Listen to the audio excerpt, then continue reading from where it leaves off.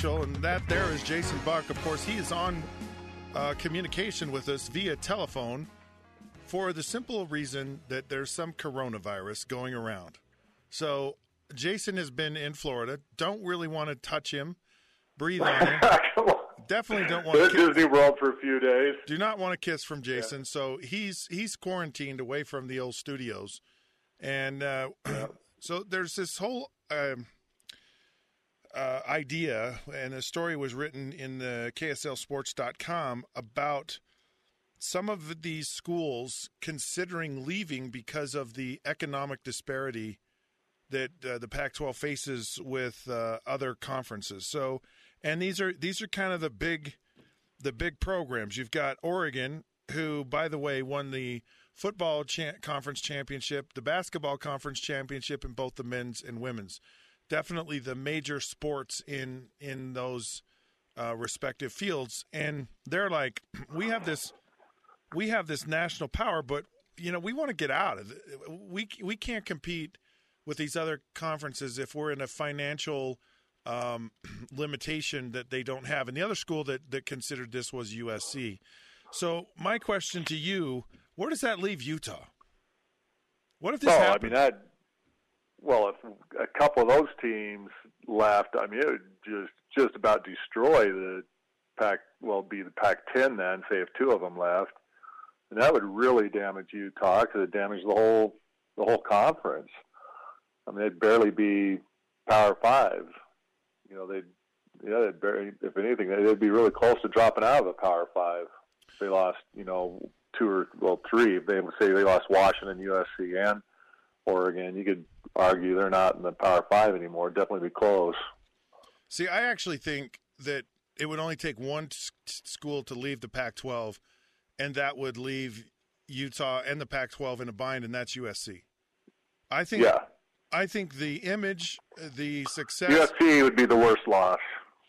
The image, the success of the Pac-12 is definitely hinged on USC, and if USC is gone, so is the if you want the Pac-12, and I don't think USC actually realizes how, and maybe they do, but they just could be so good, and they're so average. It's almost like USC's playing down to its competition, and not. Right, it really hurts them to have USC play that poorly. It does. It really hurts the Pac-12. It creates a bad image for the whole entire conference.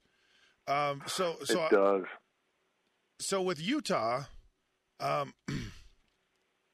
think that Utah has an opportunity, and they have a window right now, because I believe this is all cyclical. I think that the conference, the play of football, it's all going to come back, and Utah's there's really a window, and the window basically says there is no dominant team in the South, and quite frankly, there's really not a dominant team in all of the Pac-12.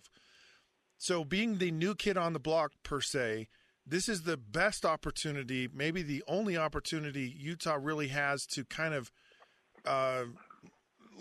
shorten the gap that they've had just because they're new and they haven't had the resources that these other schools have had. And so if in this time, which I think they've done a fairly decent job of, at this time they've become competitive, they've become relevant, they become a team to reckon with and consider. And once you kind of break through that barrier, you start building this reputation in the conference and across the country, kind of like what Stanford did. They found a way into relevance in the conference, and I think they did it at a time when there really wasn't a dominant player.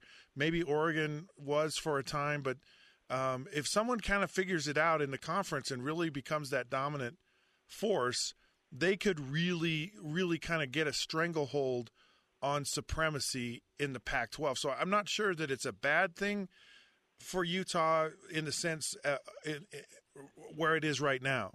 But right now, I think out of all those teams in the recent history, Utah's made really in totality the best moves of in the football program of I think all the schools. Right, their rise has been meteoric. It's the with the stadium build out in the Olympics, and everything just falling in line, and the facilities, and Kyle Whittingham doing a great job, and they've been in the championship game 2 years in a row.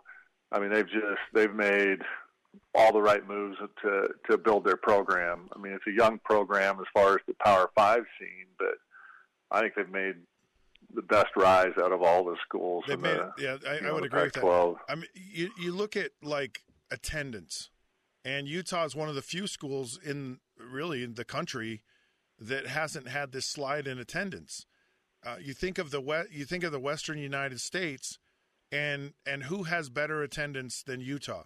Maybe Washington, because they have a larger stadium, and BYU, believe it or not, actually draws more people than Utah. But Utah sells out and has they have all those things. They've got the fan interest, they've got the coaching, they've got the resources, they're putting money behind recruiting. So yes, all of these things are actually happening for Utah in the Pac-12 as it stands right now. I think really what maybe the message here is not so much that people want to leave the conference, but there has to be a better strategy going forward of how to make the conference more financially stable.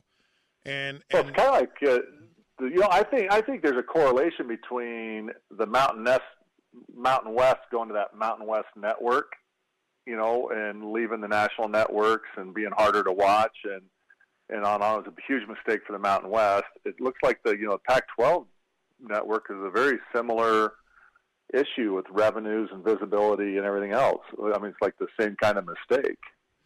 Well, what you run into, because I was a part of conversations before Utah and when they joined the Pac-12 Conference. I was in the Crimson Club board of directors, and they were talking about how significant this relationship with the Pac-12 network was going to be. It was going to be a financial windfall.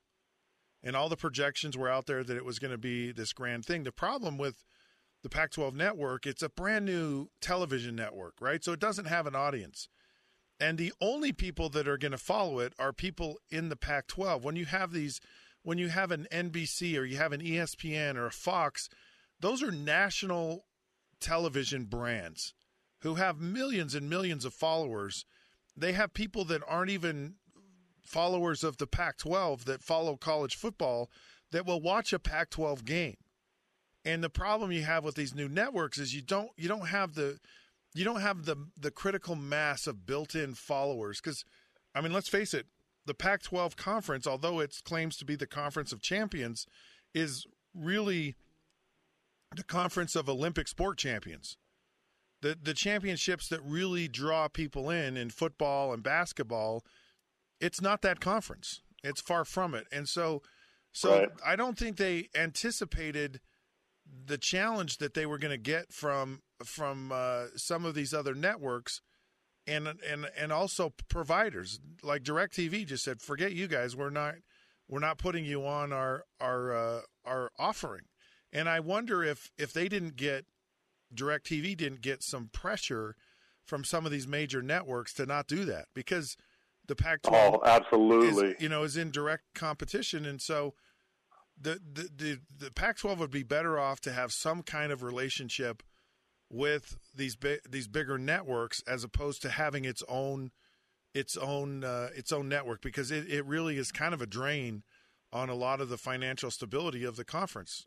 I agree 100%. Being a conference and being a network at the same time is like two separate businesses, and it's hard to keep both of them. And it is just, and you're going up against the big boys, and if you don't think those big networks don't influence things behind the scenes to crush somebody like the Pac-12 network or the Mountain West network, they do. Yes. Just like the 87 strike, when then those networks working with the NFL and bringing in the scab teams just crushed us as the players in 87. Sunday Night Football on NBC is the top-rated show on all of television.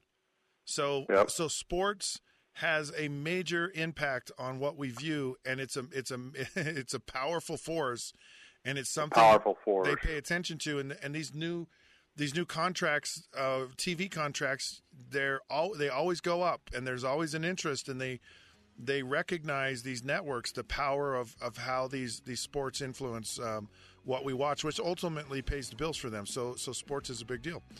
All right. Yep. He's Jason Buck, and I'm Scott Mitchell, and this episode of Rivals is now over. We're powered by KSLSports.com. Find us on Facebook at the Rivals Podcast, Twitter at The Rivals Show.